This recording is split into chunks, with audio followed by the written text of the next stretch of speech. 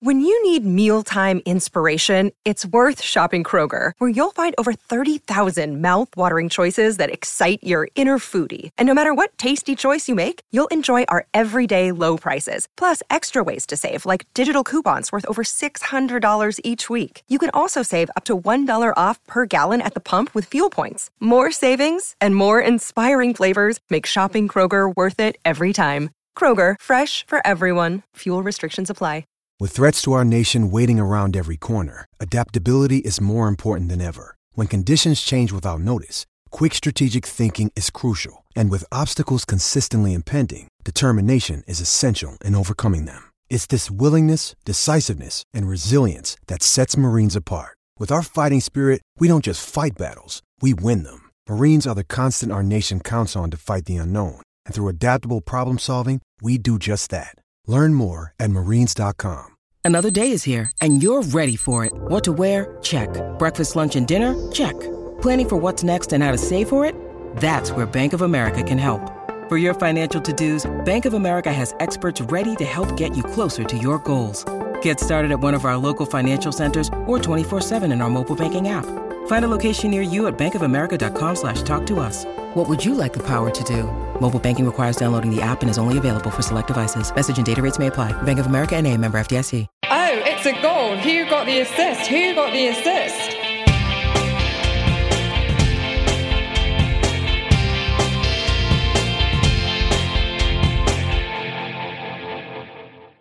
Just as a precursor, I'm going to be drinking heavily during this one because I've had a really bad game week. Hello, so now the end is near, and so we face the final curtain, etc., etc., etc. It's a blockbuster end to the game week with that 5-3 result, and it's our final late-night pod of this rump of a restart. Hooray for normal sleep schedules and the end of hard work. Well, overnight hard work, that is. Joined today again by Anthony and Nick. You're right, Nick? How you doing?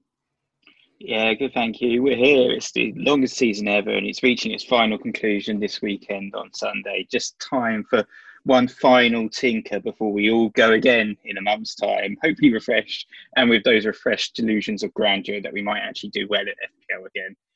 Just to remind people who we are Who Got the Assist, and you can find us on Twitter, mainly at WGTA_FPL for Tom, at WGTA_Nick for myself, at FPL Stag for Anthony, and we're also on Instagram, so make sure to give us a follow there as well, WGTA.FPL. And so, yeah, we're joined again by Anthony. How are you? Nick, Tom, good to be back again. We're almost there to the end of this season. Delusions of grandeur is definitely a good phrase to think of, really, Nick, because I guess we didn't think it would pan out this way, but we do actually have a race for the top four that's become a slow horse race, and United's form dip, it's really kind of rivaling Leicester's really since maybe Christmas time, so it's tough, and for me personally, delusions of grandeur. I've missed another Trent Alexander-Arnold haul after missing the game week 19 24-pointer. I vowed it would never happen again, but here we are. Anywho, let's move on to the agenda rundown before I go into the pit of despair on that one. We'll start off with our game week reviews as per usual, moving into the market forces, look at who people are buying, basically punts ahead of game week 38. Nick and I are both free hitting, so the main topic of this pod is pretty much going to be me and Nick talking about our free hit teams, and Tom talking about not being on a free hit and which punts I guess he'll be putting an emphasis on in his transfers ahead of game week 38. And then we'll move on to the listeners' questions, our transfers and our captains for the coming game week. But let's start with the game week review, and it's really odd. Yeah, it is really odd. I'm going to go first, get it out of the way. I could insert a bleep noise here, which I probably should, to the answer what went well, which we've got written here. Absolutely nothing. This is frankly one of those days I dislike being an FPL podcaster, because I want to come on and talk about it straight away, when actually what I want to do is go and lie in a ball and just cry. But the reality is that I haven't done very well, and I'm going to list off exactly why I haven't done very well for you two's benefit and everybody else's benefit.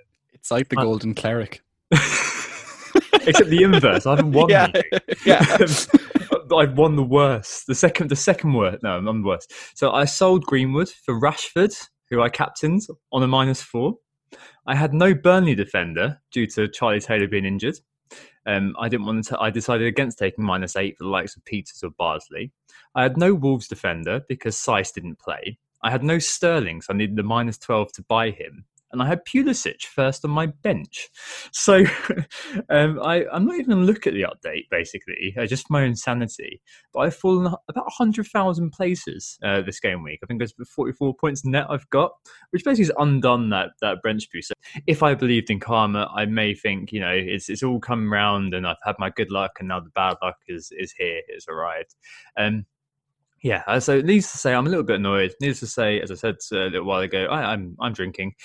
But I guess it all comes down to the initial question that I asked a couple of weeks ago, the Outcome Bias pod. Was I happy with the decision I made? A small crumb of comfort is yes. Rashford's ownership was so low that if he'd have bothered showing up, cheers Dr. Marcus, that I'd have had a very large rank boost from that. Would made sense to bring in ahead of Norwich. I should probably have looked at taking Island's 8 for a Burnley player, but I mean, it's so easy to say after the fact. I was happy with the decision. I still am. I probably would do it again. Maybe I'd take a -8 for a Burnley defender in another world, but I mean, I think I was always going to do it, given Rashford's ownership and given the effective ownership. It just seemed like that was a logical thing to do and put the caption on him. Yeah, really pissed off. That's just the way it goes, and I'll be fine. But yeah, at least I'm happy with the decision I made. Huh? Nick, you're middle of the pile. How have you done? Yeah, so I'm not particularly happy with how the game week went. But concerning your score in comparison, I feel like I don't really have much of a right to be unhappy because it wasn't as bad as your game week. I finished it up with 67 points, and that's looking like a small green arrow for me. It started off pretty well with the double Burnley clean sheet with Pope and Tarkowski both getting me 6 points each. Didn't get Peter's 12-point heroics, but I can't complain about a double clean sheet there. And then I had Danny Ings, and he was a bit of a frustrating in this game week, obviously, because he scored the first goal, then he missed a penalty, and it's a 9-point swing ultimately, and FPL ended up with just 4 points from him, so that was a bit annoying. And then we had the City game, 17 points. Sterling, obviously, probably the highlight of the game. We didn't captain him, but just have those 17 points is excellent. He did miss a penalty as well, but luckily he scored the rebound on that case. So happy with those points. Got 6 from De Bruyne. Unfortunately, Mahrez didn't start. Came on for a cameo, just got me 1 point, so that was a bit annoying again. But with Wolves, I had Roman Saiss, and he didn't show up, so I didn't get any points from Wolves.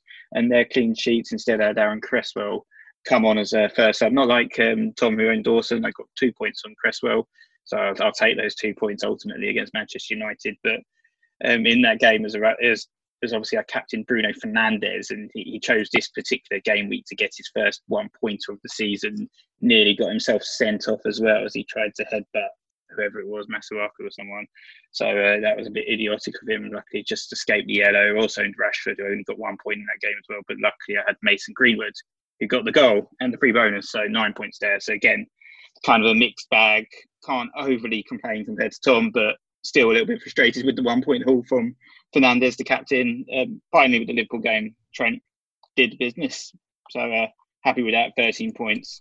But Pulisic on the bench didn't play or didn't start. So I was happy at first, but then he came on for a goal and assist and 9 points, which is annoying because if Pep hadn't played Mahrez, then I've got those 9 points. But oh well, 67 points, pretty decent. How about yourself, Stag? Okay, so I am top of the three of us for a third week in a row, which in and of itself, I guess, is a fright because I think that's the only 3 times that it's happened whilst I've been a host of this show. So I guess that's ridiculous in and of itself. But it was 82 points. That brings me up to just outside the top 500,000. Okay, all good so far. But when you consider that this was my bench boost week, I don't think it has been a massive success. Now, as I spoke about to all of you before, I ended up bench boosting now mostly because of indecision and pushing off and just hoping for something to happen that never really happened. So I bench boosted just because I had to in game week 37 because I'm free hitting in 38. And it wasn't the best of bench boosts, put it that way. Like the bench as I have it set up is Martinez, Egan, Lamptey and Cantwell. Lamptey obviously got his clean sheet, so 6 points there. Everyone else was 2. It wasn't a particularly successful bench boost. I guess in the context of a season where I've actually benched double figure hauls 15 times, and in 13 of the first 15 game weeks this season, I benched attacking returns or clean sheets of some kind or another. there were an awful lot of weeks where I would have done much better off my bench boost without even trying. And I know you'll say that some of that is pure coincidence and some of it would have been that there were players on the bench who had good fixtures, but just not as good as I thought, the 11 that I selected. So whatever, a fine bench boost, but not brilliant bench boost. McCarthy 7, Doherty 12, Pulisic 9, Sterling 17, unfortunately not captained, Martial captained 5, doubled to 10, Jimenez, and then that Lamptey clean sheet off the bench are pretty much my only returns this week. But look, 82 points is good. The real upswing for me is that after a really, really torrid season, with my free hit coming up in 38, I'm pretty much in the hunt for the monthly prize in every mini league I'm part of. And in a season where it looked like I was never going to get any money back, I could hilariously make all my money back on the final day of the season, which would be lovely. Yeah, no, it's good. I'm still holding on to the fact that my bench boost is probably going to win the highest overall score, which is going to be great. And we'll come out next week and you'll both be like, well, I got 120. I got 121, actually. Cheers, Tom. Cheers, lads. Yeah, right. Captain Harry Kane, he's got 70 points, Tom. Oh, yeah. Captain Harry Kane got 35, and then Dominic Calvert-Lewin, who I also brought in, got 15. So 50 points from 2 players. There is no world where I bring Calvert-Lewin into my team. one to leave for the moment, but definitely is the case. Right. So next thing, of course, is the market forces. How we start off every pod these days. It's the final market force of the season. Nick, I see you're holding a handkerchief up to your eye. It's a sad moment. It's got a bit of an English feel to it, doesn't it? An England hero feel to it. What's going on? It's all about Harry Kane, isn't it? Yeah, so Harry Kane has shown up on the market forces. Can't remember the last time we mentioned him as part of this section, but he is the most transferred in player right now with 38,000 transfers in back-to-back braces for Harry. Puts him now on 17 goals for the season, and they're facing Crystal Palace, who have lost 7 on the bounce, having won only 1 game since the restart.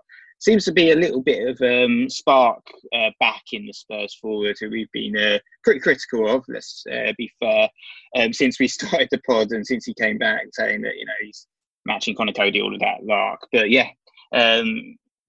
really good performances last couple of games. Looks like a decent asset. We'll talk about him a little bit more later on in the pod, but lots of people looking at him in the market. Otherwise, Sterling... and also David Silva being brought in terms of the midfielders, 33,000 transfers in for Sterling, makes him second most transferred in player right now.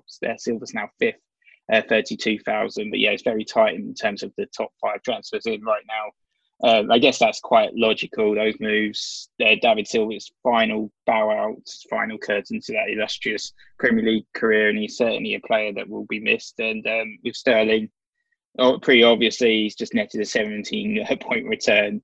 Norwich at home up next. I mean, there's not much else to say. It's obvious where people are bringing him in. But otherwise, it's making up that top 5, sandwiched between Sterling and Silva. It's Tarkowski and Peters that are being brought in, the Burnley defenders. So, yeah, they've kept 15 clean sheets this season, unbelievably. And Nick Pope is looking like he might have that golden glove wrapped up as well. And, yeah, they're also finishing above Arsenal, Tom, which I know you happily mentioned the other day about Spurs and Burnley being on the same amount of points. So, yeah, I think kind of makes sense. Lots of people bringing in Burnley players, the double, triple up on Burnley in defence. It looks like a common theme in many free hits right now. And Brighton have only had 3 goals in 7 games. So you fancy them for another clean sheet there. Yeah, absolutely. And you see Pope as well, as whilst the transfers in aren't anywhere near as big, he is the most transferred in goalkeeper as well. And I guess most of those defenders are coming in for Sionsu, who is of course still suspended. He's miles ahead of every other defender in terms of transfers out. Yeah, 28,000 transfers out for Soyuncu at the moment. He's the 3rd most transferred out player right now. But the top 2 are actually Vardy and Jimenez. 37,000 transfers out for Vardy. He's had 4 returns in a row, but then he blanked. So I guess people have seen enough and they're getting rid of him, fancying a bit of Harry Kane clearly, because Vardy has United, which I guess will be a tougher fixture, but perhaps not if Harry Maguire continues his current vein of form. Playing a centre-back he knows really well in the biggest game of his season. It's probably the biggest game that Vardy has taken part in, maybe you could say since Leicester were in the Champions League or since the league winning season. It's either of the two, but that's the sort of game he thrives in. Yeah, it's an interesting one for sure. I guess people are just fancying the gamble, but yeah, it might be a few punished sellers. And Jimenez have Chelsea, and yeah, they're defensively solid, aren't they? They're absolutely fantastic. Notorious. I think I saw on Especially Twitter on just set there pieces. that Brighton have now conceded less goals than Chelsea this season. Otherwise, also another weird one. De Bruyne's been sold by 27,000 transfers out. I don't get what that's about as well. It's two assists in 5. Assist. Yeah, I know it's not good enough clearly for De Bruyne, but he's currently on 232 FPL points for the season, and he has Norwich at home up next. You know, what do you really want to be selling this guy? But I guess the only explanation I can kind of think of is straight swap for Sterling. I guess people are fancying a bit of sky blue roulette, as they say.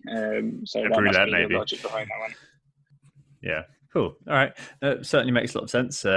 I guess if you want to fill up the space to get Kane, Jimenez, and Vardy are the sacrificial lambs for the moment.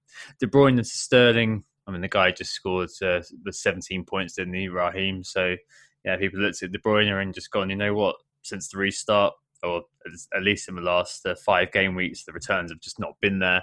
So maybe that's the case to remove. I don't know. It could be quite an interesting one in the final game week. And the final game week is what we're going to talk about today. So lots of questions this week, of which we are going to integrate some of them, at least into the flow, into the general chat here. Both these guys are both on free hits, as Anthony mentioned right at the start. And I think just to kind of set the scene, I've taken a little look at game week 38 in general. So I looked at 2014-15 to 2018-19, so over the last 5 seasons in terms of the averages. So the goals scored, of which home goals and away goals, and the average number of clean sheets. In terms of goals scored, there are 33.6 goals scored over the last 5 seasons on average, of which 20 were home goals, 13.6 were away goals. I could round that up if you want me to, but I'm not going to for statistical reasons. Clean sheets, 4.4. FPL Review tells me that on an average game week, your home expectation is 1.55 goals and away is 1.25 goals. So there's an estimated average of 28 goals in total on a normal game week. That means that there's a 20% rise to reach the 33.6% from a 28 goal baseline, right? And that's accompanied by a drop in terms of expected clean sheets. So you'd expect maybe 5 clean sheets per game week. That drops by 12% to 4.4. Broadly, what the hell am I on about? We expect more goals. That pushes our emphasis on to attack. And what makes it really different this time round is that in most Game Week 38s, we've used all of our chips because we've had to navigate a very sort of complex and trying chip period. We've got the spreadsheets out, we've done it. With Project Restart, that's meant that basically, apart from that early double game week, we've kind of had to be using our chips when we can. And there are loads of people like Stag and Nick who are kind of sat there, with the free hit and thinking, well, I'm going to leave it to Game Week 38. That's a great time to use it because, all the teams kick off at once. Longest break, so hopefully things will be more predictable.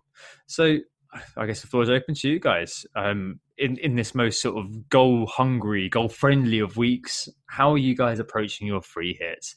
Let's start with Anthony first, the man who's on the chase. What are you doing? Right, Tom. So I've thought about this long and hard, and I have more thinking to do. That's my full thoughts on it as we go right now. There we go. Podcast over. Good luck. No. Okay. So I'm definitely chasing the goals, and because I guess the Burnley defense is so accessible on the cheap, tripling up on the Burnley defense and just hoping for the best there, because I think I'm about as likely to get that clean sheet out of Burnley as I am to split my chances all over the league and try and get all 4 of those clean sheets effectively. I might as well just go like, if Burnley get the clean sheet, it works. And there are so many other people going to be at least doubled up, even who aren't on free hits, that it probably won't affect me too badly. Right now, I do have Digne in there as my other defender, let's say. I'm not too sure about that. There's a question that we have there, which I'm sure we'll talk about, from Sanders Plessers, which is asking about Aurier or Digne, and that's pretty much a question that is on my mind. Going up then, it is really the City triple up is something that I think is very hard to ignore this game week. Obviously playing against Norwich, obviously in form. And I guess the Man City are trying to keep a rhythm ahead of the return of the Champions League. This is kind of their last chance to continue their rhythm. So I don't think that this is necessarily what other people would put down as a dead rubber game for them. I think this is their last chance really to fight for selection ahead of the Champions League, which is obviously quite a bit into the future still. The United recent form and I guess how they played against West Ham has really dented my overall confidence in United. And so right now in my current draft, I only have Bruno Fernandes from Manchester United, which is a little bit shocking really, but that's basically ensuring myself that if they get a penalty, I hope he takes it, it being the final day and him having the pretty good record, and it being a crunch penalty. I don't think they'll put it in Rashford's less certain hands, put it that way. And then up top, I do have Jamie Vardy in my team right now in spite of all these people selling him, and Danny Ings, and then just a supplementary third who won't be playing. Yeah, so I think in terms of my team defensively, I think we're relatively similar, as in, well, kind of half based on Tom's comments as well, in terms of there being lots of goals. One team that perhaps won't score too many goals, as we saw, they're not particularly brilliant attacking against an Ironman Norwich, but what they have been is very strong defensively as Burnley. And yeah, as you said, the assets there are very cheap. The likes of Peters, the likes of Bardsley only costing you 4.3 million, 4.4 million. So currently I'm probably looking at a triple Burnley defence with Pope in goal as well, and then a substitute goalkeeper who costs nothing, like 3.9 million, someone like Martin or Button or someone like that will do a job. And then alongside them, I'm probably going to keep Trent. My plan was always to keep Trent anyway, but based on tonight as well, it's just reinforced that belief that this guy, the 1 week I didn't own him this season, he got me 24 points. Newcastle away, he could easily smash them again and get a huge haul. I'd regret missing out on that. So I think Trent will stay. The only way he would fall out would be if I have to make some last minute tinkering, and even then it might be just to put Van Dijk in just to save a few pennies or something like that. But yeah, for me, Trent stays. And then the other two slots probably going to be on the bench. I'm probably just going to put someone like Brandon Williams, 3.8 million, enabler, and Tanganga or something like that, just to fill up those final slots in defence. So that's probably how it's going to be in terms of the defenders. Very cheap, apart from Trent, using that triple Burnley and hoping for that triple clean sheet. In terms of the midfield and the attack, so I've actually gone for quite a premium heavy team right now. Very, very expensive 5 premium assets. It's the only chance you can get over the course of the season to do this, and I certainly won't be able to afford all of these guys at the start of next season. But I already had KDB, Bruno Fernandes and Sterling in my team. What I'm actually going to do is add Salah and Kane to that. So I've actually got all 5 of those guys. That's a lot of money invested in 5 guys, but it's pretty effective the way it works out, because I can still keep Trent. I can still have 3 Burnley players, but then the other 2 players that I'm going to have in my team will be very cheap enablers like Foden and Greenwood. And that can be my 11, basically. And then the bench will be full of those super cheap assets like Tanganga and Brandon Williams. And I've actually still got money for an extra forward slot, which goes all the way up to DCL in terms of value. Oh, so, no. So DCL can sit there on the bench. And if there's some real screw up with the team sheets or something, if there's any information and someone doesn't play, then he can come on. He's got Bournemouth, he's scored 13 goals. He can do a job at least. But, I'm probably going to play Greenwood over him anyway, and still have Calvert-Lewin in case I need to call on that bench for whatever reason. I've got that backup there. Yeah. So plenty of money, and I can still get all of those 5 guys. So I'm quite happy with that setup generally. Investing in 5 guys. It sounds like you've kind of burger chain going. Yeah. It's just subliminal advertising that we've incorporated into the pod. Subliminal needs. I need a 5 guys right now. Right. Okay. No, interesting. So it sounds like you're both broadly kind of structured in a similar way. It sounds like with Nick, you've got your Burnley and you've got Trent, and it sounds like you've got Luke Dean to start with the defence at least. Sanders Bless has asked Aurier or Digne, and the Derry Cracker said he's looking into defence and he's left with Seiss, and he's got a couple of defenders. What to do with him? Maybe that'll be one I'll talk about when I talk about what I'm doing with my team later on. But in terms of kind of the Sanders Bless's question and what the hell else is going on with defenders, I think broadly it makes sense to go with those Burnley players. I'm not going to talk about the goalkeepers because that's boring. I assume you've got Pope or some other kind of concoction there. But we think with Pope, the clean sheet is going to be fought for by Burnley, isn't it?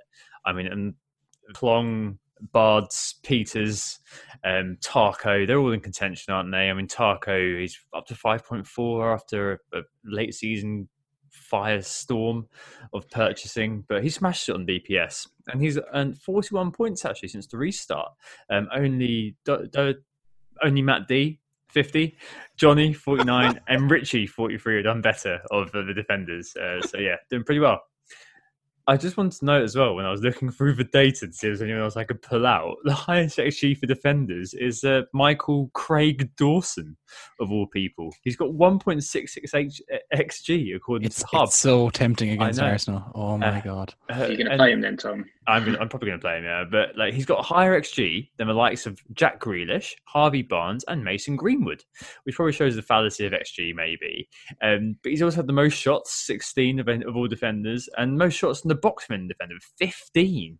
That 15 shots in the box, by the way, is equal to Jimenez and above the likes of Harry Kane, Riyad Mahrez, and before this game week, Pulisic. He's also top of headed attempts for all players. He's had 11 headed attempts since the restart. And Arsenal have conceded equal 4 shots in the box of all teams since the restart. Just saying. But yeah, a very interesting kind of set of individuals. But just to take Sanders Plesser's question and maybe to expand on your Digne pick, Anthony, why have you gone there? Is it because of Bournemouth? Is it just because of the creative flair of the man himself? Why have you decided to go with our man Luca? Yeah, like look, Luca Dean, he's no Dawson, but he is still in the top 5 defenders in terms of shots, and he's also right up there in that kind of top 5, top 10-ish bracket in terms of chances created. So there is, as we well know, always the chance of an attacking return from Digne. Couple that, I guess, with the fact that it is Bournemouth, and Everton have, like, they're not particularly good in attack at all, but defensively they haven't been terrible post the restart. So I just kind of felt as a punt, he kind of felt like a good one. But the more I think about it, the less comfortable I am with it. And I would say of all players, he's probably the least likely to stay. And I think Trent's Hall has actually freaked me out a little bit as well, if I'm honest. I have no Liverpool players currently in my team, and they played Newcastle. Yeah, exactly. And it's like, I'm not saying that Trent is like coverage for all of that front three and all of those midfielders and all those other defenders, but at least it's something. And on a day like today, when he does, return 2 attacking returns and, still hits double figures as a defender, even though they conceded 3 times, yeah, it's kind of hard to ignore him. Well, looking at my television right now, you may not need to worry because it looks like they're getting pissed again. So it's probably going to be another ruling. So maybe get Joe Linton or your man Andy Carroll. This is probably an important time actually to come in with that, Nick. So last night, I'm studying at the moment, folks. Tom, I need to get it out, okay? I'm studying at the moment, so maybe a little bit delirious. So take this with a pinch of salt, everybody. But I had a dream, all right? And in this dream, I owned Andy Carroll. You know when you know something in a dream? That there's some, you already have this like prior knowledge, but you don't know how you acquired it. Well, I had the knowledge that I already owned Andy Carroll and he'd already scored once. And then it's in the dream, Alisson spills the ball out, very specific, and Andy Carroll pokes in a second. Sounds like you're the Martin Luther King of FPL. If it comes true, then people are going to be coming for you for Premiership years. Yeah, it's like I've got 6 random numbers for you as well, guys. But there you go. That's the. I had a dream that Andy Carroll was poking in a rebound from Alisson, and I dreamt and saw. Sorry, you're quite Martin Luther King now. I get it. Interesting. And Nick, I guess with Trent, he's probably getting pissed tonight, but I guess the value reality is something that you're sticking to, huh? Yeah, I think so. He's been in the team. He's done a solid job. I'm not one to get rid of my players easily. So if he's there already, I'm happy with him. And he's he's broken 200 points again this season. It's been fantastic. His assist record is phenomenal. This player has been absolutely brilliant for the last 2 campaigns. And I can't get rid of him, especially with Newcastle. A good chance of another clean sheet there. A good chance of attacking returns. He's not going to be leaving my team. But in regards to the questions from Derry Cracker and Sanders Plessers, I think personally between Aurier and Dean, I'd say Aurier, but just because of the money it saves you, just that extra million can go further in terms of your investment in the midfield and attack. That's where the value seems to be right now. And I think, Dean Aurier has kind of matched Dean in terms of the chance creations. He's only 1 assist behind him for this season, but I think with both players, just don't expect a clean sheet is what I would probably say, because you'll invariably be let down. It'll be like a late Callum Wilson goal or something, and Dean will get a yellow card and you'd just be peeved off. So just expect the unexpected with Luca Dean. He can either get you 15 points or 1 point. He's definitely one of those players. And final game week might well be that 15 points. Can I jump in on you there, actually, just when you're talking about Aurier quickly? Like, Palace, in fairness, have absolutely nothing to play for. They're one of the most on-the-beach teams that you'll find in the league right now. Bournemouth, of course, have absolutely everything to play for. Palace have only scored twice in the last 5. They've only created 4 big chances in that time. On the trot, right? Yeah, and Spurs have 3 clean sheets in their last 5. Aurier, okay, over the course of a season, he's not too far behind Digne, but since I've just had a look at the stats, like since the restart, he's effectively anonymous in terms of chance creation and attacking threat in general. But he is, I guess, from a bonuses point of view, etc., pretty good for Spurs. So they look like a much better clean sheet potential than Everton. Like, the more I think about it, the Digne pick is probably not a good idea. Basically, I think it's worth a punt. It's final game week, isn't it? It's all about those punts. So perhaps go for it if you've got the money to spare. But if you haven't got the money, then it's a decent downgrade. The only other player I thought about, quite an interesting option, depends about your City assets again. But Garcia's only 4.5 million for Manchester City might be an easy way to a clean sheet there if you're fancying a cheap investment there. Or I don't know what you think about the Arsenal assets as well, Tom. Perhaps if you're fancying real risk, someone like Kieran Tierney. Yeah, maybe. Kieran Tierney, I think maybe. Yeah, no, again, he's definitely getting in the crosses, isn't he? Very aggressive, getting up and down that flank, and I think he's actually doing something with in terms of end product for a class. Actually, he's just booted off the pitch. Stacks just written David Luiz's pile driver is due. I'm not too sure about that, but pile driver to his own net. I do like Tierney if you are going to be punting like that. I agree on Palace, and we'll probably get there in terms of the midfield, in terms of the attackers, in terms of Spurs and how they may be featuring a lot of these sort of squads. Without further ado, maybe we do talk about midfielders, because I mean, you guys have both got, I think, slightly similar sort of setups as well, as I've mentioned. So Bruno only, but quite a kind of heavy cast of characters with KDB, Raheem Sterling, and Salah in this midfield. Couple of questions here. So El Nino, Raja RM28, he asked who the best midfielder around kind of 7 million, 7.5 million is. So that's a price bracket that you guys completely avoid. And FPL Yuval asked if we should considering Mahrez. So, he didn't start the last game week, and it may be considered that he gets to go against Norwich. It's very difficult to kind of pick and choose with Pep. And we'll talk about the league in just a minute, because we've got to kind of address that. But yeah, so midfield-wise, guys, I mean, Nick, it kind of makes sense to me that you're going kind of full pelt with that high-powered midfield plus Foden. I mean, if Foden doesn't play, do you have a backup plan? What are you going to do there? So I haven't really fully formulated the backup plan. I'll probably look to bring in someone like David Silva and finding the funds to get him in, because I do want to be tripled up in Manchester City for that final game week, and I just have to look to downgrade Calvert-Lewin to someone dirt cheap, perhaps. But that's depending if we get some early team news, and that's not necessarily the case. But that's what I'd probably do, is just take the money out of Calvert-Lewin, take the money out somewhere else, and just look for someone like Silva. But in terms of the, I will have a little bit of a play around to kind of finalise that secondary plan B as well, so I'm not kind of panicking last minute.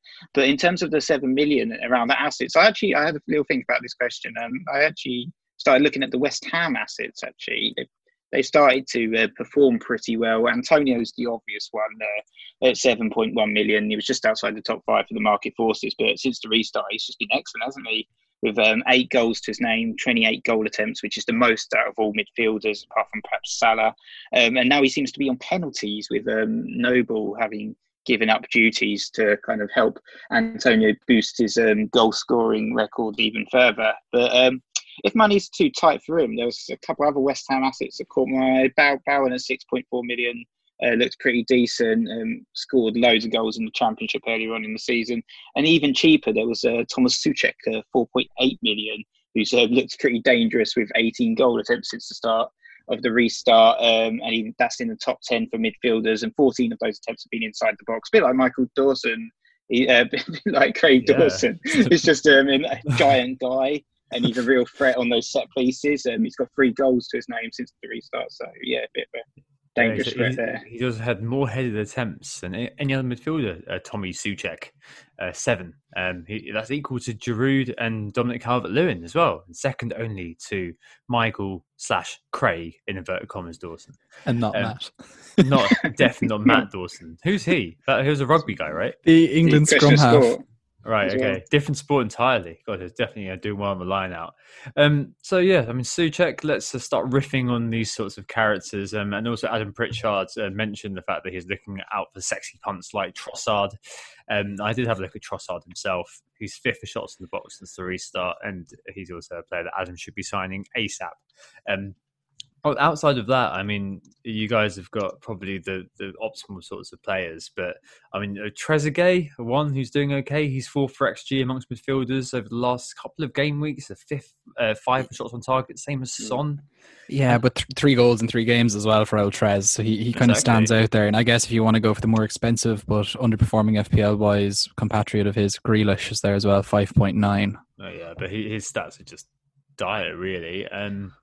Big man for the big occasion, though. Yeah, like maybe, the one thing about West Ham is that they're safe now. 4 points clear, 1 game to go. Trezeguet's got a name to live up to, you know. And the other one to mention, and I think maybe this looks at only Neo's question, but a 7.0, one that I really like is Lucas Moura. So the last couple of game weeks, he's actually 2nd for XA amongst midfielders. Last couple of games, Mourinho hasn't been rotated in that team, as is his wont normally. And Palace have been absolutely dreadful, as we've spoken about before. They've conceded the most big chances of any team, equal first, that is. But yeah, I mean, Mahrez, he was mentioned by FPL Yuval as one that we should be considering. He's the 9th highest scoring mid since the restart. And we'll mention this a bit more later as well in terms of a question, but he's one of those players who, if he starts, he is on for a double figure sort of return. So Nick, you're someone along with Neil Murray who's always singing Mahrez's praises, but it sounds like you're getting rid of him as part of your free hit. Why are you dispensing with the Algerian Maestro services now? It's mainly because I just want to get Salah and Kane in. So unfortunately, Mahrez is one of the fall guys part of that plan, alongside Marcus Rashford. And it's just a kind of case of I really want Sterling and De Bruyne. They're the key men for City for me. Mahrez is the 3rd man, and he's been doing my head in as well because you keep getting 1-pointers from him. So it was pretty good when we restarted. I think he got like a massive haul, 17 points. But in the last few weeks, it's a couple of 1-pointers last couple of game weeks. There's 6 points before that. It's just been a bit of a frustrating hold over the past 5 game weeks. So it's 3 1s in 5 games, essentially, and no double-figure hauls. So that's perhaps just my own personal experiences that he's wound me up a little bit there. And I'm just like seeing Foden, and Foden's been playing really, really well, and he's about 3 million cheaper. So getting in Foden saves me a lot of money, and it allows me to upgrade Pulisic, who I'm also a bit concerned about selling now after that brilliant subs performance, to Salah as part of a bigger move. Yeah, so I also have Riyad Mahrez, but I actually have him in my free hit team as it stands right now, and he'll be staying there. And of course, that's kind of caveat, Pep Roulette, caveat. But given that he played 13 minutes against Bournemouth and 26 minutes against Watford all season, it seems that 2 substitute appearances tend to mean starting the game after and playing 60. There's only one exception to that in the pattern this year. Like, you can read into Pep Roulette all you want, but that's what I'm doing. And he's 30 mins per chance effectively since the restart in game week 30, which is, that's pretty solid going as well for a midfielder. He is explosive, and I guess as somebody who's chasing, he's I think someone that I probably should get in on the balance of things. I'm just not that interested in Phil Foden either, to be honest. Of course, there are team leaks going around at the moment, and hopefully there will be some information about the City team leak ahead of those games. I'll be sitting there ready to go to try and make sure that I have the right City midfielders in my team, because this could all be thrown out if somehow Gundogan is starting striker. I'll be like, oh God, he's in. I think it's one of those moments of kind of bizarre unity amongst the remaining playing core. But there's going to be at least almost 200,000 people all sat there at 2:45 on Sunday going, not now, go away, I'm busy, leave me alone. I think in regards to the leaking, I think we need to acknowledge that it is going on. If you aren't on Twitter, you should probably know that it's going on. There's an account called FPL Scarface. I was a bit sceptical about them at first, but the lad has gone beyond guessing now. I think the first time I was like, oh, he's probably just guessing. Second time I was like, okay, maybe he's got unlucky, maybe he's got it. But I think he started to pull out a few calls that were too specific.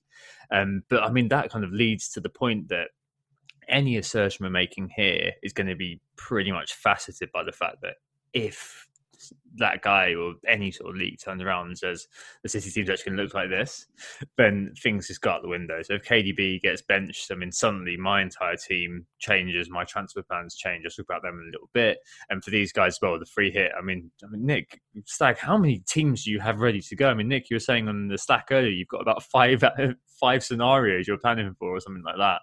Yeah, I just don't want to over panic on the day. So if I see the City, it's mostly the City lineup, that's going to be the big one really, because I think the other players we generally know are going to start, and unless there's some big shocks, it's mostly just if Foden's not playing, then I'll have to set up a secondary team, probably with David Silva, and I'll just do a few swaps around and change a few personnel. No major changes. I don't want to be in a situation where I'm making major changes 10 minutes before the deadline, but I just want to have all my ducks in a row in terms of what I'm doing. And so I'm ready and prepared, really, rather than some sort of last minute panic thinking, one of my players isn't playing, what do? I want to know and have my ready-made replacement, or whether it's 1 or 2 or 3 changes that have to be done to accommodate that. It just makes the weekend and Sunday a lot calmer rather than some sort of panic before the deadline. It is going to be carnage, though, I guess. Like, we don't know if there will be leaks ever, but we also don't know how many leaks there will be. Of course, it's the only game week of the season as well, where every game kicks off at the same time. So there's scope for a complete and utter mind-numbing 15 or 20 or 10 or 3 minutes of confusion trying to sort out teams. I personally don't have a load of teams set up. I'm going to just be confident in my research and my thoughts by the time, when we get there. I will just let my heart and my brain guide me to whatever happens and just hope that my phone doesn't run out of battery or break at some random point as I'm trying to set up the team, because there's a cracked screen and it is showing signs of potentially doing that at some point. Yeah, hope the site stays up, etc. But I think it will be all right. It won't be like Game Week 1 where there's 7 million people or so trying to play. I think it'll just be a load of us nerds who are the people left over who are trying to be getting in. Right, and the final position to talk about, we haven't spoken about before that digression, is the strikers. Lots of interest, as Nick mentioned, the market forces in the likes of Kane, and also Aubameyang as well is a feature on a few people's radars. So Angus McNeil, for example, asked if Aubameyang or maybe an Arsenal for like Lacazette is worth bringing in for this game week. Sanket asked if Ings or Jimenez should be sold for Kane. Looks like Jimenez is being the main kind of fall guy for Harry Kane. FPL MPEG asked for the best Vardy replacement, which is quite interesting because Stag, you're keeping Vardy. And Matt at Leafy Dragon FPL asked if Jesus is worth buying in. So quite a few interesting things there, especially actually, and also a late riser asked, who do you like in the cheapest striker slots below 6.5 million? Nick's already given his seal of approval to Dominic Calvert-Lewin. I've got to show up for the books, really.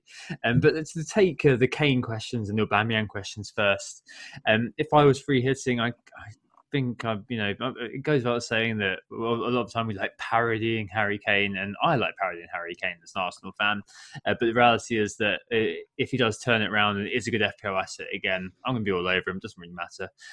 But Kane's XG is 4.8 actually since the restart. That's highest for strikers, and it's 4th overall behind the likes of Antonio, Salah and Sterling. Compared to him, Aubameyang is in the I don't know category. I think he's been fielded in all sorts of places by Mikel Arteta. He's got 24 shots, 17 in the box, and next year 3.55. That's equal to Ings, who outscores him on the Raws. So 23 shots, of which 20 were in the box, so a higher proportion in the box.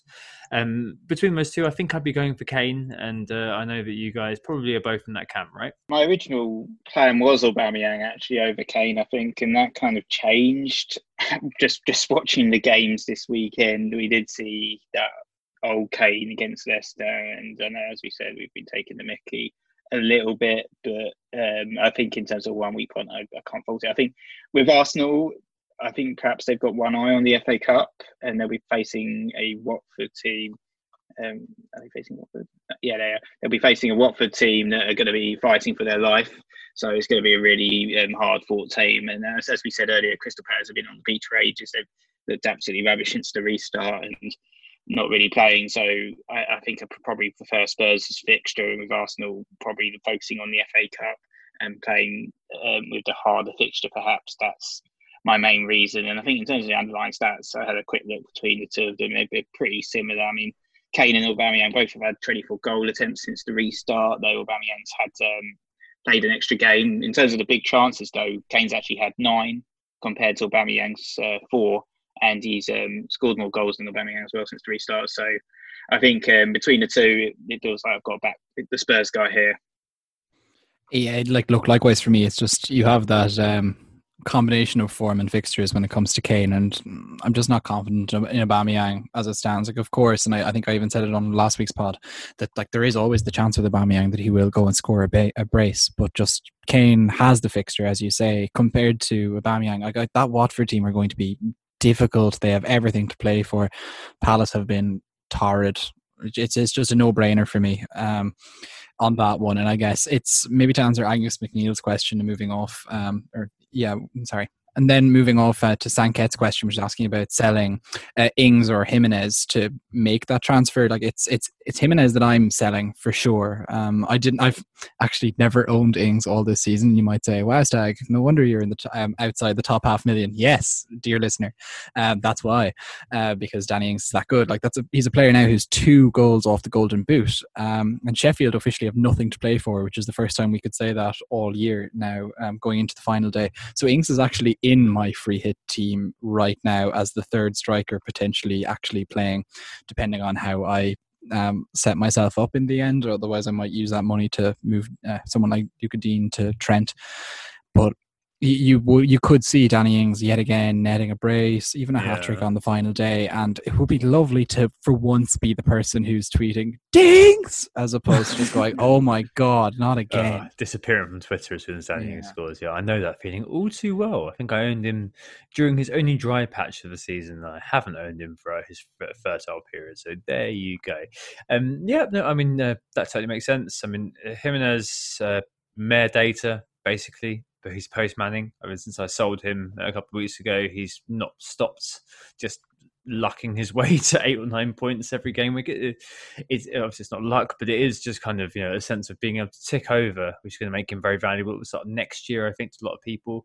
DCL, I did mention him jovially, and I saw Late Riser did mention him in a chat elsewhere. But his XG is actually 2.5, and he scored no goals. He's also joint 4th with Jesus and Jimenez for shots from target since the restart, incredibly. So, Pontius Maximus against Bournemouth, perhaps. And there's a couple of other examples I've seen moose in the community I just want to call out the stats wizardry or the stats sophistry on. So, Troy Deeney, I've seen a couple of people underlying his case due to the cojones versus Arsenal. Safe to say, he's not actually been great against us in the past. He's been missing penalties. I owned him for that missed penalty. And he's actually recorded 2 wins and 6 losses against us, only 2 goals and 1 red card.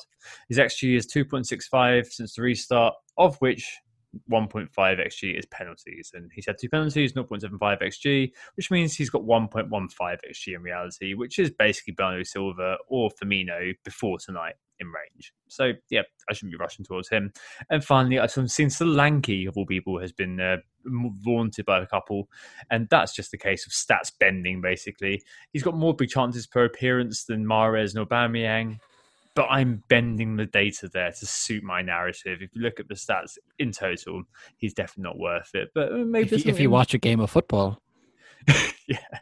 But maybe there's something in the likes of Josh King, maybe, or is there any kind of Stanislas at Bournemouth? I mean, there could definitely be something there. I don't know. I like the Troy Deeney call. It is that cojones type thing, though, isn't it? Like, maybe a few goals in the last few weeks. He is Mr. Watford. He seems to be over that knee injury, which was a bit of an issue there. Obviously, the penalty taker, everything to play for. It's Arsenal. who, as you say, might have one eye on the FA Cup. But if anyway, it's Arsenal, and I would fancy between Deeney and big man Dawson, there could be a goal or two there. I hope so. But I mean, Deeney was coming out and saying that they're all united, they're all together, and they're all going to absolutely smash it against City and put in a committed performance. And they did not do that. They looked like they were beaten from the moment they walked on. So there you go.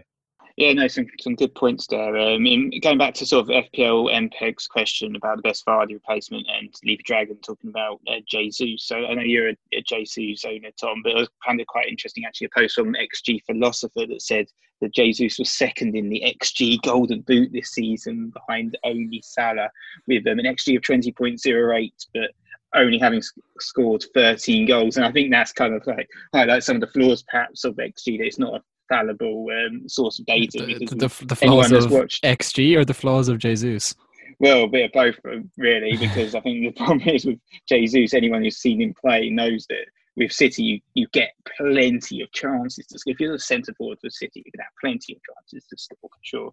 But every time he does, he tends to scuff his lines and hit it straight at the keeper. I think Tom described him on one of the other pods as the premium Dominic Calvert-Lewin or something along those lines. But yeah, so I think ultimately though, he is playing, with all negative comments aside, this guy is playing Norwich at home. So if you own him, certainly don't sell him for that. In terms of actually purchasing Jesus, I think with free, especially if you're on a free hit or something, with 3 slots for City available, I wouldn't put him in the top 4 or 5. I'd probably put De Bruyne, Sterling, Mahrez, David Silva, maybe, and Foden ahead of him. So I think ultimately there are better assets at City than spending 9.9 million on Jesus, especially because we just talked about some other forwards, which I think would be better picks for this game week. And can I pick a bone with FPL MPEG as well, talking about selling Vardy? Like, why are you selling him? 4 goals in 5 games, season-defining game, as I said. United are on the wane, it seems. It's against Harry Maguire. I know we said all this earlier in the pod, but I just want to emphasise it. And since the restart, 3rd for XG, 3rd for shots in the box. He's kind of crept up there into the stats, having being quite poor early on. He just kind of seems like one of these players that destiny kind of just seems to align itself for over and over again over the last however many years we've got used to him in the Premier League, and this seems like just one of those moments. Yeah, destiny is calling me. Maybe Vardy is Mr. Brightside. Okay, so you guys are both from free hits. I'm not. So a final kind of little monologue here. Chris Laws asked me, what are your thoughts on taking a hit on the final game week as a -4 or a -8 kind of worth it? As someone who's not on free hit, and the fact that I think it's like 35% of the top 10k, it shouldn't matter to me, I don't think, after this game week's outcome, but it's worth mentioning, are on free hit, and most of the engaged player base, I think it's going to be probably about a 30-70 split. I'm really reluctant basically to take a hit into this game week, because basically I'm giving the abundance of free hits, especially my mini league, a goal basically. So one impactful way of framing taking a hit this game week is that I'm basically handing my mini league rivals a 3 goals head start. Is that worth doing? Probably not. The only thing that could pique my interest, as we've mentioned a few times, is if there's a City team sheet which shows that I have 0 or 1 City starting, then it probably makes sense to take -4, because that is actually a -2, or even take -8 because that becomes -4.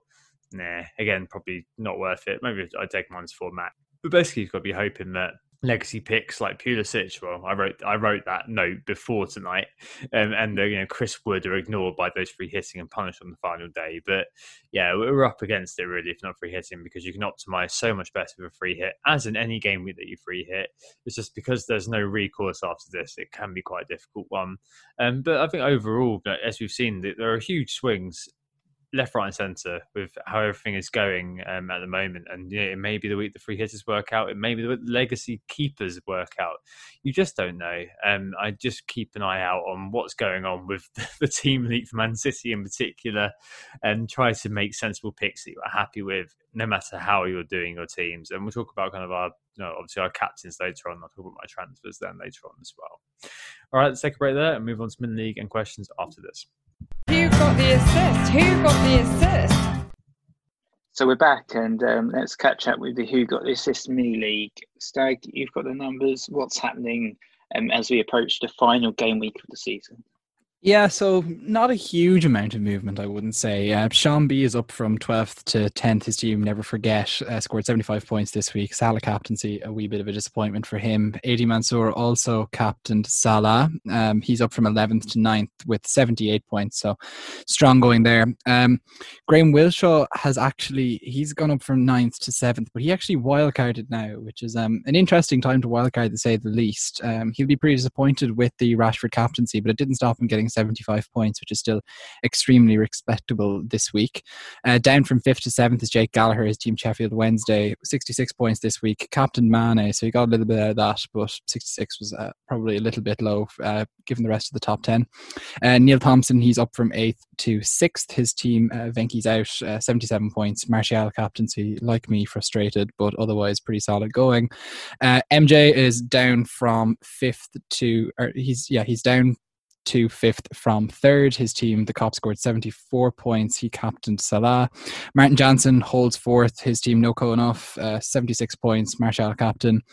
Alex Coates is the big riser in the top 10 this week. He's up from 6th to 2nd with his team, Holler At Me, 91 points, in spite of captaining Chris Wood. Now, I might say in spite, he did actually return, so he got his 7 points doubled there, which is, I guess, better than us Martial people can speak for. But he also had Pope, Aurier, Alexander-Arnold, Doherty, Tony Martial. He had De Bruyne. He did indeed have Sterling as well, and he had that Greenwood 9-pointer, so that's driven him on nicely. The top 2 is unchanged. Adam Warner, Berry 94, 67 points. Captain Salah, bit of a disappointing one for him, I guess, overall, but he's still up there at the top. And Nathan Wollaston is top still with the Woolly Ones, 78 points this week, kind of keeping him ticking over nicely, even though he captained Martial, Pope, Alexander-Arnold, Doherty, Wan-Bissaka, De Bruyne, Son, Martial, Fernandes, Sterling obviously in there, Nketiah and Danny Ings. So not too bad going there. Keep at it, guys. One more week left. Yeah, one more week left indeed. Well done, everybody. All right, moving on to the questions then. As I said, we've peppered a few in up top, and these are kind of the outstanding few. There's still a City question, maybe 2 in here, but hopefully the rest of them are going to be something a little bit different at least. So the first one is flying high one game week, shot down the next. Tom Campbell says, hi all. Hi Tom. Looking forward to the final question. Looking forward to the final pod, mates. This is obviously written to me, so I've slightly rejigged it. And thanks to Tom and Nick and Anthony for all of the pods this season. Thanks, dude. My question is, no problem, Tom. My question is, do you guys think the highs still outweigh the lows when playing FPL, or does that depend on how well you've been doing in terms of your overall rank? So yeah, quite an interesting one. I think maybe a bit more of an esoteric one about kind of the nature of FPL and how it impacts us. Probably a bad time to ask me because I've just had an absolute dog poo of a game week.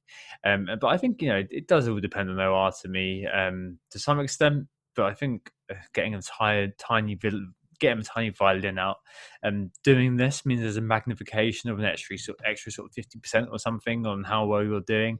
It's gotten better for me over the years in terms of not letting the lows affect me as much as they used to and ruin weekends as much as they used to. I guess it's things that, like what we shared in the outcome pods, the way of reframing the question. So am I happy with the decision I made? Those things are really important. And I guess all those things designed as contributions to help managers absorb the lows and find kind of peace of mind, especially in a high variance game, which at times can fetishize a rank and have a sense of sneering elitism, I suppose. The lows do hurt in short, but not as much. And I've kind of gotten to the point now after 3 years of doing this where I just laugh at the randomness, but still take the time to assess my decisions, which I'll do at the end of the season. The bench boost I mentioned earlier on was great. And I made sure to enjoy those moments because they're very fleeting. And sometimes you do have the negatives, which you just got to roll with and laugh at. And that's kind of the way it is, really. So in answer to Tom's question, I guess, I think the highs, you've got to relish them. You've got to really think about the way in which you do savor them and do appreciate them, because that kind of accounts for the lows, as it were. And you've got to hope you get more highs and lows over the course of the season, too. What do you guys reckon? It is a mixed bag. You have lots of highs, as you all know. You have lots of lows as well. And I'd like to say those highs definitely sort of outweigh the lows. Otherwise, it would defeat the object of playing. If you're finding that you're playing FPL and you're having so many lows and not too many highs, then I would suggest perhaps to try and take a break maybe and just have a little bit of a breather before you play again. But ultimately, I think it's not just about the game weeks. It's about the planning, the preparation, picking your team, tinkering with your team. That's part of the high as well, part of the fun as well. And it's all sort of like the gambling side, let's say, as well, sort of experimenting with those setups, and before you see if those gambles pay off. And many times they do, often they don't as well. And I think there's a high in that just in general, and it's a safe high as well. No money being gambled when you're in truth with FPL compared to sort of like betting websites. There's no risk to livelihood. It's just for the enjoyment and ultimately the collection of virtual points, which we all like to collect. So I think ultimately it is more highs than lows, partly because just part of the fun is talking about FPL, talking about the setups, planning for the game week, and when the game week goes badly, we move on quickly and start thinking about the next game week most of the time as well. So more highs than lows for me. I was thinking about this, and I was hoping, or maybe wondering, if one of you guys were going to kind of say that, because I think what Tom's question hints at is that maybe the highs have become less frequent than the lows over time for FPL players, or something like that. That maybe the game has become, is that because the game has become harder, or whether that's because just maybe we're all more frustrated and polarized as individuals, or whatever it may be. But it's interesting, neither of you came at it that way, and I wouldn't either. Like, even as someone who's had an awful lot of lows in an FPL sense this season, I guess I've maybe taken solace in what FPL does for me, which is, it's an extra area of interest for me in a game I enjoy watching and following in far too much detail, and enjoy talking about far too much to the, to driving other people demented around me in real life, talking about it kind of constantly, and using football as my frame of reference for pretty much almost everything is not a healthy thing. But it's great when I've got however many people on Twitter nattering back and forth and Slack chats, etc., to bounce off and see people who kind of have a similar approach to things. And I think maybe that's why there are highs in FPL, even when you're having a low season, if we put it that way. But maybe from a more FPL centric perspective, I think when I was doing better, and I think since I've had a Twitter account, I've done poorly, by, let's say, what FPL Twitter would, or the subreddit would consider good, I've done poorly pretty much every season. I think I've only had one top 100k finish since I bloody launched FPL Stag. 2 top 100ks, I can't even remember. It's basically I haven't been anywhere even near the top 10k come the end of the season since I launched an account, and that's kind of, I guess, something that all of us would aim for when we start a season at minimum. And there were stages when I used to be demented by, oh no, I'd look at the top 10k average or the top 1k average in the middle over towards the end of a weekend, and you just feel crap because, that decision went wrong or whatever. And I think slowly, and maybe this is just an emotional maturity thing as well, I've just frankly, I'm just nowhere near as affected by it anymore, and that's probably a good thing. And maybe years of mediocrity and bad ranks have inoculated me against the effects of it. And maybe just because this has been the weirdest season ever, it has been sad to miss out on a lot of the more, let's say, extracurricular FPL stuff, like the little events and things. I've tended to kind of catch up with people once, twice, 3 times a season. I was fortunate enough to catch a few guys in New York in game week 1, just in time to see Sterling break my heart for the first time this season when he scored however many bazillion points on game week 1. I think it was a 20-pointer with a hat-trick against West Ham on game week 1. But that was the only time, I guess, that I've been able to enjoy that this season, just because of other commitments in life, etc. And it's sad that, I guess, with the Irish meetup had to be cancelled. I wasn't going to be going to it, but I know quite a lot of listeners were going to be, and other things like that aren't going ahead, and hopefully they will be able to go ahead come at game week 1, or at least the autumn. Yeah, no, certainly. Even those getting people together sort of things are huge byproducts of all of this. I was due to be going to Ireland as well. It's a shame I couldn't do it, and I hope we can do that again in the future. But yeah, all of these things are definitely, things that I guess are extraneous to FPL, but also are a lot more important, paradoxically, than the game itself. To basically everybody who's part of it, as Sam said, having somebody to natter back at you is really important, and you'll find no shortage of that looking at FPL Twitter, that's for sure. Right, next thing, Pep Roulette lessons, or Sky Blue Roulette lessons, as Nick would call it. So Karam Tizer asks, what lessons did we learn with Pep Roulette this season? 3 of the top 6 scorers midfielder from Man City, yet we've always been reluctant to get on the likes of Mahrez because of game time fear. So do we demolish the idea of saying he might be benched, I'm not going to buy him, and replace that with, is he reliable and explosive? I think maybe reliable is a bit of a relative term in terms of Pep, but explosive, yeah, definitely worth talking about. What do you guys think? Is it definitely worth looking apart from this, especially with that kind of 5 sub rule, which could be brought in by the Premier League? Does it all hinge on that, whether we reframe whether the likes of Mahrez are worth buying next season? So I had a bit of a think about this, and had a quick look just through this season's Premier League data really quickly, and Sterling and Mahrez scored a goal each off the bench this season. And Lord knows they've both come off the bench quite a few times, obviously more so for Mahrez than for Sterling. But I guess the 5 sub rule isn't necessarily something that we need to be getting excited about. Of course, it'll make Pep Roulette sharper, and maybe it'll be a little bit more forgiving than usual. But you could also take it from the point of view of, everyone's going to surely get a half an hour versus how many players are even going to get the 2 points for playing 60 minutes consistently? And so I think it's going to come as a double-edged sword for us, the 5 subs rule. But is there anything we can learn from Pep Roulette overall? No. We've been dealing with Pep for years, and it's just grown more and more frustrating. There's going to be some person who's going to come in over the summer, presumably to replace Leroy Sané, who thankfully hasn't been a facet of Pep Roulette this year, but there's going to be a replacement for him who's going to be causing the same consternation. And I guess Foden has now, replaced Silva properly, but Bernardo Silva is surely going to return. He was player of the season for City last year, has been pretty poor and pretty ineffectual this year, but I can't imagine that will continue. He's probably just exhausted. But even someone like Sterling, it's easy for us to look back and say, oh, he was brilliant, but Tom, you'll be able to tell me who it was, but one of the guys on Twitter had a great point that, okay, Sterling got his Game Week 1 hattie, that was 20 points, and he's at 196 points in the 8 game weeks since the game came back. That's half of all his points for the whole entire bloody season. So it's you could be saying, oh, he's dependable and so reliable, and he scored so many points and on a points per game basis, but the fact of the matter is that for a good solid half of this season, or more, he was driving you nuts. Yeah, driving you nuts, wasn't he? That was nuts. That was an FPL crate digger, that one. I completely agree, and I think as well that the 5 subs is going to be the anchor here, and will that be introduced in the Premier League? So my way of kind of attacking this question was looking at it from a value point of view, rather than the Pep Roulette point of view to some extent, because the Pep Roulette is kind of like an underlying truism that's always going to be there. We're always going to be kind of dealing with the fact that the Mad Catalan is going to be messing players around in left, right and centre, depending on the algo or whatever.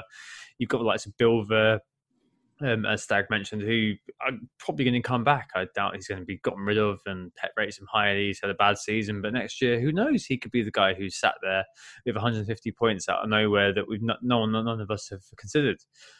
But the fact is that if there are these 5 subs, I think that could be really important, because I think one of the impacts is that we are going to end up expecting, like we have in this restart, 1 point all over the shop, and the bench becomes bare bones beyond, say, a 4.5 million defender in sub 1. And also, if that's the case, I wonder, could it be that, I know this is going to offend people like the Stat Attack Dog at FPL Analytic, we value a points per min basis rather than predictability of minutes and how we choose players.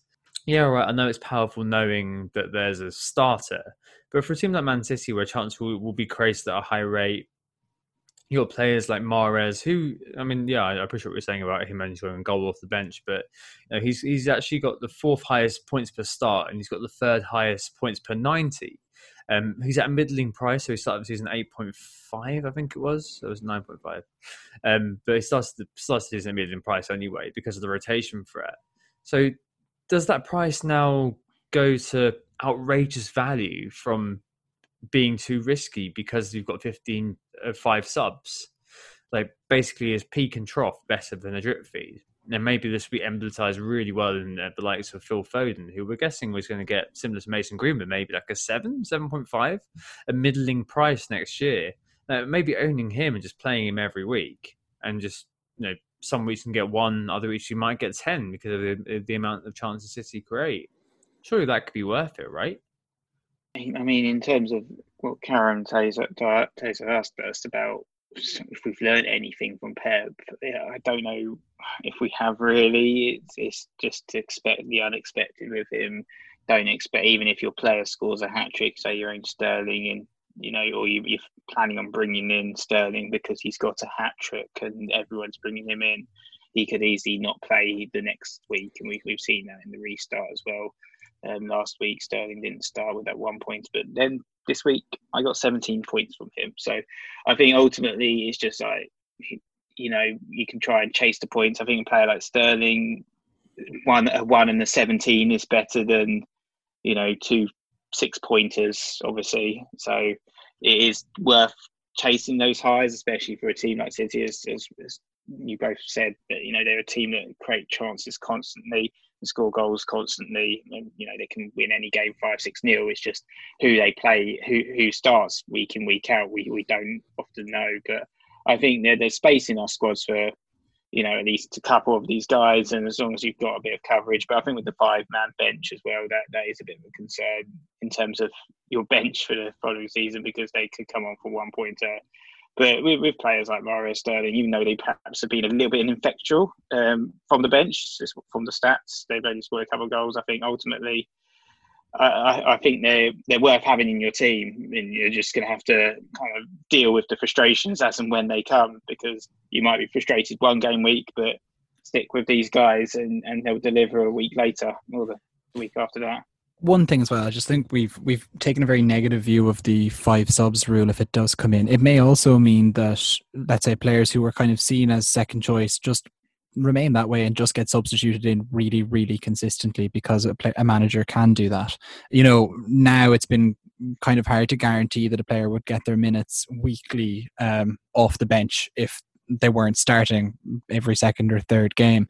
Whereas when there is 5 substitutes, it's going to be an awful lot easier to just be like, okay, Riyad, you're going to get 30 minutes every week, no matter what. Phil Foden, you never knew when he was going to play for most of the season. Whereas I think next season we could probably guarantee that someone who's in a Phil Foden-esque position this year will get their 10, their 20, their 25 minutes, whatever it might be, week in, week out, because there is just the space to do it. You've got keep 1 sub for contingency for an injury, 2 or 3 more are going to be just refreshing things, and then there's another.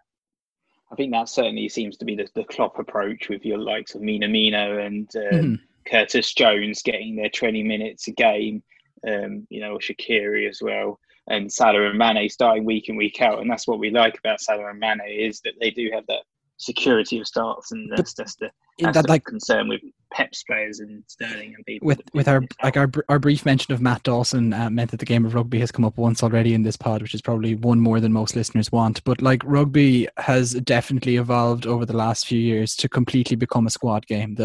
I think it's Eddie Jones, the England manager, talks about he has starters and he has finishers.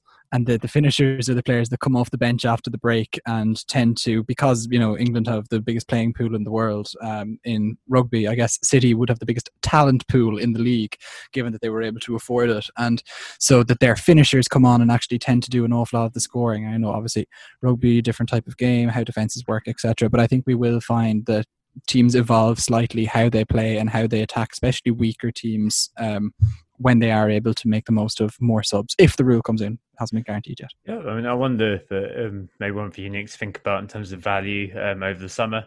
But if we say, I don't know, likes of Salah, likes of Mane, they're bound to play 70 minutes. So does that mean that we look at their value as their price times by the time that we expect them to be on the pitch? If the likes of Curtis Jones and the likes of Shaqiri or whoever replaces him, Minamino, it looks like he's the Firmino actually replacement, but who knows?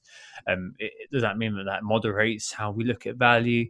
They're very interesting, but we'll have to see how that sort of shakes out. So maybe one for next season, and next season us to worry about. Next thing, Game Week 38 memories. So Rich Nyquist asked for our best Game Week 38 memories. I haven't had too many good ones, to be honest. Last year, I had captain Zaha. He got 3 assists, and that was pretty good.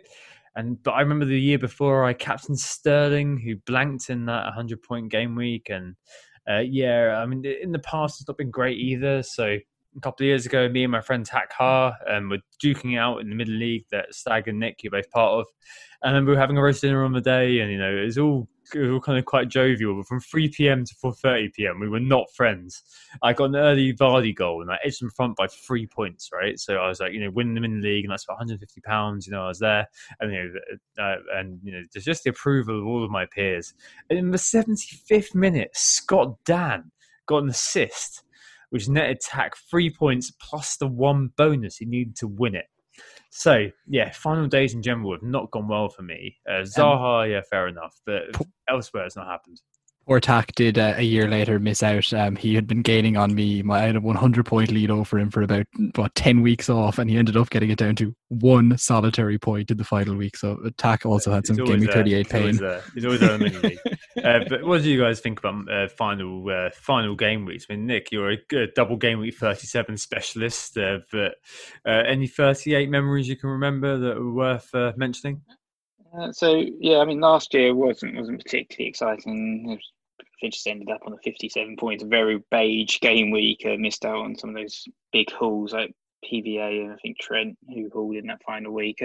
But I remember the year before we started the pod, we had some Ben Davies fun, didn't we? When he got a big haul in that final game week, which was brilliant. And then I think owning him into the new season when we first started the pod. Brought into the occasion the Ben Davies shrine, which I have missed actually. I have missed the old shrine. Perhaps there's space for him in my free hit team. Maybe not. I don't know. But Ben Davies, that was a particular highlight, I guess, of Game 38. The low light, I think, was when just that season. I think it was when Chris Smalling. I owned him, and they were on for a clean sheet, and then he scored an own goal. And the Bournemouth game. That was the game that happened on the Monday after the bomb threat. Yeah. It was. And I ended up, because of that, sort of going from about 8 points he was on to negative figures or something like that, just in the space of 2 minutes. So it was like really particularly frustrating because that was just a series of points that I suddenly lost just at that last minute. And it really bumped my overall rank down, the rank that you have on the website for eternity, by about 6 or 7K or something. I was just like, no, why did that happen? So I remember that frustration. But those are my memories at least. I don't have any particularly poignant, great memory. You could say the very nail-biting finish last season in the mini league was fun, but it was also a pretty clear example of the fact that my whole entire season had completely collapsed into the final week of the season. So it wasn't actually all that enjoyable for me. I think I went from about 10 or 12K to something like just about 100K over the course of the final few weeks. It was a complete and utter collapse. So that wasn't particularly fun. But I think in other years, what I have enjoyed is a bit of a punt on the final day of the season. I remember I've got goals from the likes of Olivier Giroud in the final week of the season. I've got goals from Kelechi Iheanacho as well when he was at Man City. So that sort of bit of a random punt has usually been what I've enjoyed. Obviously, haven't free hit it on Game Week 38 before. This is a slightly bigger version of that. And I guess maybe that's the sort of the reason why you can kind of hear that there's a punty flair to the sorts of picks I'm going for, because it is a game week where there are more goals than usual. And so I feel like you kind of have to chase it, and maybe all the motivation stuff that we talked about here on the pod over the last few weeks, where who has something to play for or who's getting their chance that they wouldn't usually get. I guess Kelechi would have been a good example of that a few years ago, and he, his one game of the year that he would start was when Aguero or whoever would be rested ahead of an FA Cup final that City would have inevitably been contesting at the time.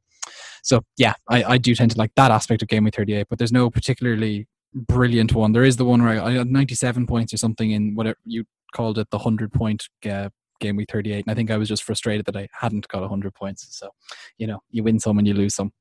Okay, right, let's move on to this Game Week 38 though, and we have a question from Colm O'Chungla, who is at Colm with CUL_UM, and he's asking about the Razag or Razag over, so avoid him basically, or captain him again in Game Week 38. And Varun Kara is asking about the best triple caption option. Is it Kane? Is it Alba? Is it Sterling? Is it David Silva? And also we have a question from our good friend James Queralt, who's asking if David Silva is the ultimate ride or die captain this game week. So lads, thoughts? I think my concern when it comes to David Silva is if he's going to be substituted early. 21st minute. Yeah, so is he going to be doing a? He's not going to do that. Is he going to be doing a John Terry? Is everyone going to? I don't think he's going to have the opposing team line up to let him walk off the pitch. God. But that would be incredibly frustrating if he went to captain him in that game and then he did the early substitution to match his team number and wandered off. He's perhaps not got the same ego as John Terry, so maybe not. But perhaps. Well, yeah, he certainly has. I've never seen him lift the champions in full gear or anything when he has not played. But yeah, or do anything with any of his teammates' wives. But Tom, edit. But yeah, no, I think it's a very interesting captain. If you want to go for it, yeah, why not? Throw the dice or whatever. And Captain Silva, we saw just a couple of game weeks ago, he was the top scoring asset. So he certainly got in his locker for a quality performance. And they're playing bottom of the league Norwich. So Manchester City assets in terms of the captains, I think, and triple captains, Manchester City assets is where I would go. And the one I'm going for is Sterling. I think he is the best pick out there, personally, in my view. De Bruyne has been very good over the course of the season, but he's been quite frustrating to own in the last 5 or 6 game weeks, just getting his solitary assists. But he is still going for that assist record, trying to beat Thierry Henry's record there. So, he's going to be wanting to get attacking returns for sure. But Sterling, I think, is probably the more explosive of all the City assets available, and the one that I would probably recommend over everyone else. If City win a penalty, and obviously De Bruyne would be the one taking it, will he do one of those pass penalties to get that last assist? Where someone else runs in and finishes it instead, Henri Perez type thing. Will he do it? He's overthinking that. That's a missed penalty, No good. Yeah, maybe. All right. So to answer these questions, and so Colm, I think I don't think the Raw Zag is over, to be honest. I think that there's still going to be a chorus of people such as myself who don't own the guy. So you're still going to have a lot of benefit over those sorts of people. I don't think it's going to be 100% owned in the top 10k, 100k. He's got the most points since restart of any player, and I think that he's still going to be a great option for your armband. In terms of Dilver, just to answer Varane and also answer James Q's question. Yeah, I mean, he is a final game captain. I think it's very difficult to look at him and think, they're going to be setting him up. They're going to be putting him on free kicks. I think Sterling may get the penalties, but I mean, they're going to be basically doing everything they can to make sure the captain for the day gets a goal, gets something to remember his City career by. So I think he's going to be definitely worth your look. And either way, Norwich are there for the taking. No matter how I looked at it, basically, and they've had the highest actually conceded since the restart, the highest shots on target since the restart, the highest, etc. All the data is there to point to a cricket score. And I think it's going to be, as you mentioned earlier, so anchoring on that City league in terms of what most people do. Outside of those guys, just to mention the triple captain options, or if you are looking to really gain. The fact is that if you aren't going to captain outside of a City game, you probably have scope to make huge gains if that City game doesn't go your way. Looking at the data, that's unlikely. I don't think anybody's going to be sitting there going, yeah, you know what, Norwich could win 1-0 with a Pookie goal. No, that's probably not going to happen. What about 3-2, Tom? Yeah, maybe. I'm sure there's someone on Twitter that said that. I'm sure someone has thrown some poo at the wall and are hoping it sticks so they can quote retweet it on Sunday. Some crap about like Andy Carroll scoring a brace or something. Yeah, it's just someone so they can be like, yeah, you know what, lads, got that right. But yeah, I mean, a couple of other options out there. So Kane versus Palace, who have conceded the most big chances, joint most big chances since the restart, as I mentioned, and Salah. So Newcastle, their defence has been fairly diabolical since the restart. Another good example of the team on the beach. And they've conceded the second most chances from the left flank, which is where Salah is going to be operating. So on the right against the left flank. So yeah, I mean, that's a nice segue onto transfers and captains. It sounds like basically Captain City will die. But what we're going to be doing elsewhere then, so you guys are both on free hit. Just to enlighten people on my transfers for, I don't know who cares at this point. But if anyone does care, I'm going to have to basically be looking at what Sean Dyche says about Charlie Taylor. Yeah, that sounds so unexciting. But that is literally what it's on my mind too, Tom. It's on my mind. What my chances boil down to. So if Charlie Taylor isn't fit, then I could be looking potentially at moving Seiss or Dawson onto Bardsley. But looking at Dawson's data and looking at Arsenal, I may have talked myself into playing Dawson. I don't know. So put yourself up, Dawson's. Yeah, Dawson's Creek indeed. And I know before this, I was looking at Pulisic to Lucas Moura. But the thing is, Pulisic has just come off the bench and completely changed the game against Liverpool. So probably I should be playing Pulisic, right? So that means Foden gets benched. So it doesn't really matter whether he starts or doesn't. If he starts, then I've got a bit of a problem because then do I bench Wood? I don't even know. It really depends on that Man City team sheet. It's all about that. I'm probably going to be doing a really boring defensive switch. I'm probably going to bench Dawson and play the likes of Bardsley or Peters. God, it's so boring how it's all figured out. I feel like kind of your final transfer is literally going to be Phil Bardsley. I genuinely feel like Mark Corrigan in terms of FPL. Oh, it's boring, isn't it? That just seems to be the way it's gone. And I wish I could do something sexier. I wish I do, but I'm at 0.0. Like, there's really not very much I can do now. And that's just the way it is. I've backed myself into a cul-de-sac and I've got to just deal with that. And probably I'm going to have to just cover the burn defence and move on with my life, which I just can't wait to put out misery in terms of the season. What are you guys going to do?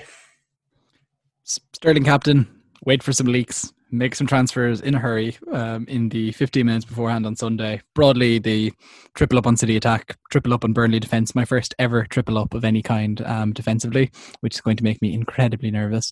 More pay will make you pay. Yep, basically. And I think I will have to have a Liverpool player in my team because the idea of having none is a little bit ridiculous. Harry Kane, Vardy is going to stay, I think. It's just we go again, and hopefully we get a 100-point game week. I think it would be my only one of the season if I actually manage to get over that line. It would be lovely, wouldn't it? But it'll be Raheem Sterling, I think, that I'll be trusting with the captaincy. Much as I'd love to do the ride or die David Silva thing, it just seems a little bit too risky. Yeah, for myself, it's just going to be Sterling as the captain. Obviously, in free hitting, so I've ran through the team there. That's it, really. I think nothing else to add here, just to remind people who we are. Who got the assist, and we'll be back on Monday, won't we, for the final part of this season? Yeah, yep. And after that, we'll actually have a 2-week break. Imagine, before we'll be coming back, because the old fixtures will be announced, and that may coincide with the game reopening. We don't quite know, but there's a short turnaround, so everything has to come together pretty fast. So there'll be a lot of pre-season pods and a short pre-season at the wrong time of the year. Yeah, and I also, excitingly or boringly, depending on your perspective, be receiving the talisman and value data early on next week. So I'll be writing those up with gusto and familiar witticisms and idiosyncrasies, probably early on next week as well, for your delectation. But yeah, I'll be looking forward to that short break. I think it's been a very, very long period of podding, much longer than we anticipated this season. But yeah, I'm looking forward to this being the last night edit of them all. But yeah, in general, hope to see you in the final game week. Look forward to coming back to you for the final pod of this season on Monday, as Nick mentioned. Take care and speak to you then. See you then, guys. Bye. Right. Oh, it's a goal. Who got the assist? Who got the assist?